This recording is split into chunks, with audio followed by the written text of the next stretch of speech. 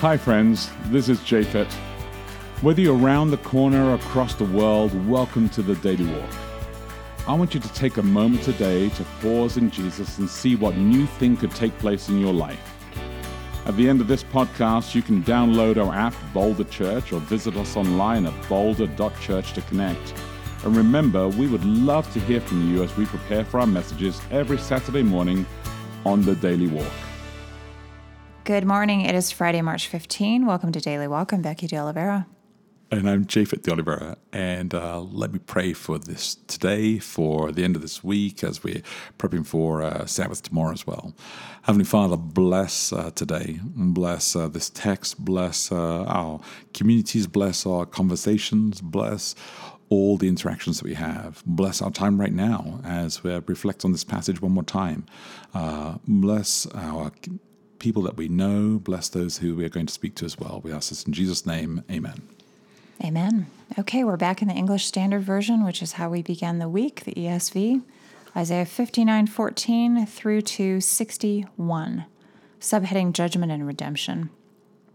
Justice is turned back and righteousness stands far away, for truth has stumbled in the public squares, and uprightness cannot enter. Truth is lacking, and he who departs from evil makes himself a prey. The Lord saw it, and it displeased him that there was no justice. He saw that there was no man, and wondered that there was no one to intercede.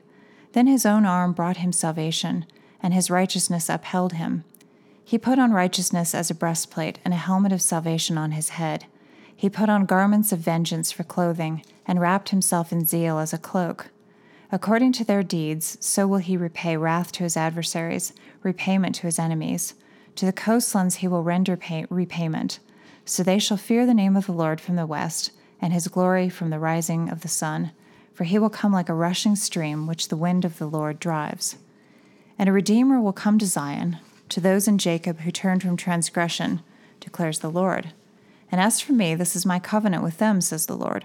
My spirit that is upon you, and my words that I have put in your mouth, shall not depart out of your mouth, or out of the mouth of your offspring, or out of the mouth of your children's offspring, says the Lord, from this time forth and forevermore. Subheading The Future Glory of Israel. Arise, shine, for your light has come, and the glory of the Lord has risen upon you. And that actually leads us straight into our question for today, our final recalibrate question for this week as well, which is this. What can you do to rise, shine in your life? I like that. Yeah. It's a really hard thing to do sometimes. It is, because I think that we are innately so focused on the immediacy that to think about the future and to arise to something or to talk about that is actually really difficult. Oh yeah, to get any kind of vantage point or perspective of anything bigger than the kind of tunnel vision of what it is that you're going through at the moment is really difficult. I was talking to the elders board a couple of weeks ago, and I was reflecting with the team about this, and explaining to them that I view vision as always about one day, and mission is about today. So mission is what we do today, and vision is about what you would like to do. One day we'll do this. And if you kind of keep that in mind, then you always have to know that your vision will be adjusted, because your vision will always be, as you arrive at that vision, you're like, well, okay, now it needs to shift because we've arrived there. It's now today. It's become mission. Now we move the vision to one day, to the future. And the mission, it adjusts as well because it rolls into the vision. And so it's just kind of like this perpetual movement between those two inside there. Okay, so that's a way to kind of arise and shine, is having a bigger picture before you that you're aiming toward. And I think that what calls us to that is, and this is interesting, is when you see some great thing that inspires you to be greater or to do something different. It's what I think art does. You know, when you see a great picture or a great painting or a great sculpture, and you think, man, I should do something like that, or I could do something different, or I want to build something. I've seen, I've got some friends, Matt and Stacey Stokeman, and I've been to their house several times, and they have this incredible table that Matt built. And the dining table, and I love the dining table. And every time I touch the wood there, I'm thinking, That's amazing. Didn't he build like a sideboard or something too? Yeah, There's some other yeah. thing that's really cool at their house. And when I touch a that just dining made me think table, of I'm it. just like, I think to myself, I could build this myself. I don't think so, but No. I have reasons for that. Well, I like to imagine that I could build it, but it actually inspires me, right? Like it kind of like literally every time I look at it, I think to myself, man, and it's built so well, so solid, so fantastic, and it's beautiful wood. It's that thought was put into it, and so I think about that, and I think about when you see something that's inspiring to you, it actually engenders something else, and it causes you to rise more. God, I think that's what he's saying. Isaiah is saying here, says, "Arise, shine, for your light has come, and the glory of the Lord has risen." So it's God is the one that you see, and he is the one who causes you to arise further. Well, I have a big problem in the sense that, one thing that I think that I try to do, arise, shine, something that I enjoy is writing and reflecting on things. Yeah. And being my authentic self. I like to do that. But that is it's a double-edged sort of sword. Because on the one hand, people like that and they want it. Some of them do. But then other people, I got a lot of nice texts and emails from people over the last couple of weeks. But I got one from somebody who's just bitterly disappointed with the fact that I'm being such a downer in their mind. Yeah. And to me, I can ask any kind of question about anything and kind of toss around for a while and, I don't know, water off a duck's back. I kind of move on to the next thing. It doesn't really stick.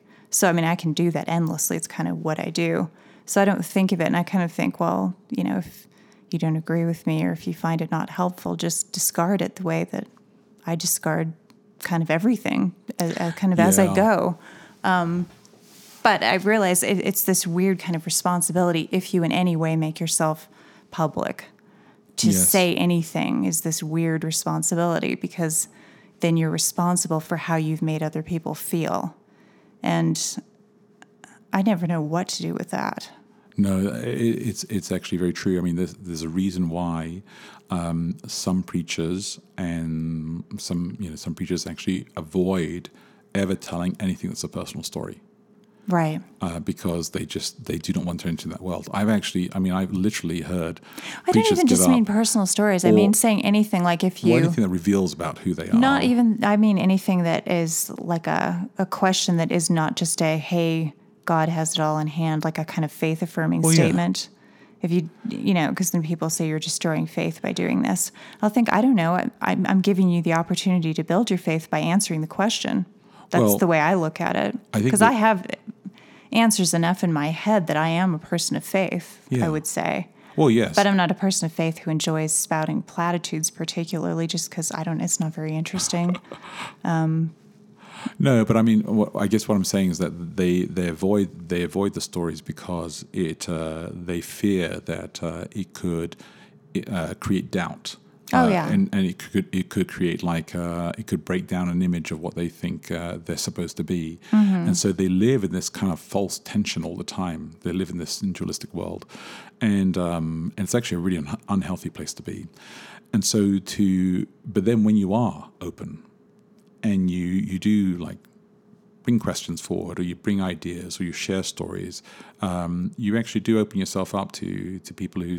Well, I think the thing is you open yourself up either way, because if you are completely buttoned down and don't let any aspect of yourself be known and seem like you're perfect, people hate you for that. Nobody likes a perfect person. Yeah. But yet nobody likes an imperfect one either. Yeah. So I know it's this weird tension between the two worlds all the time.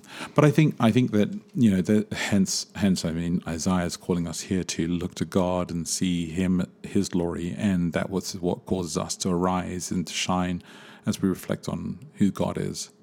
Yeah. And I think that the difficulty is that people look to other human beings sometimes and want us to all be the filler for everything, right? Well, the person that makes everything okay for them.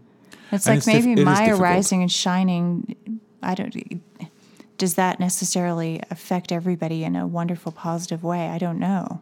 Just like somebody else doing their thing, maybe it may not be something that makes me delighted. The responsibility is heavy for, and you don't know where people are. Like we talked about earlier this week, everybody's you mentioned people are all at different walks with God and where they are. And so it's complex. Well, yeah, I took a little bit of this as being a stage of life thing. I think that people have different needs at different stages of life. And one thing I've noticed is that sometimes people, when they're older, they're kind of done with a lot of they're not at the place that I'm at. Mm-hmm.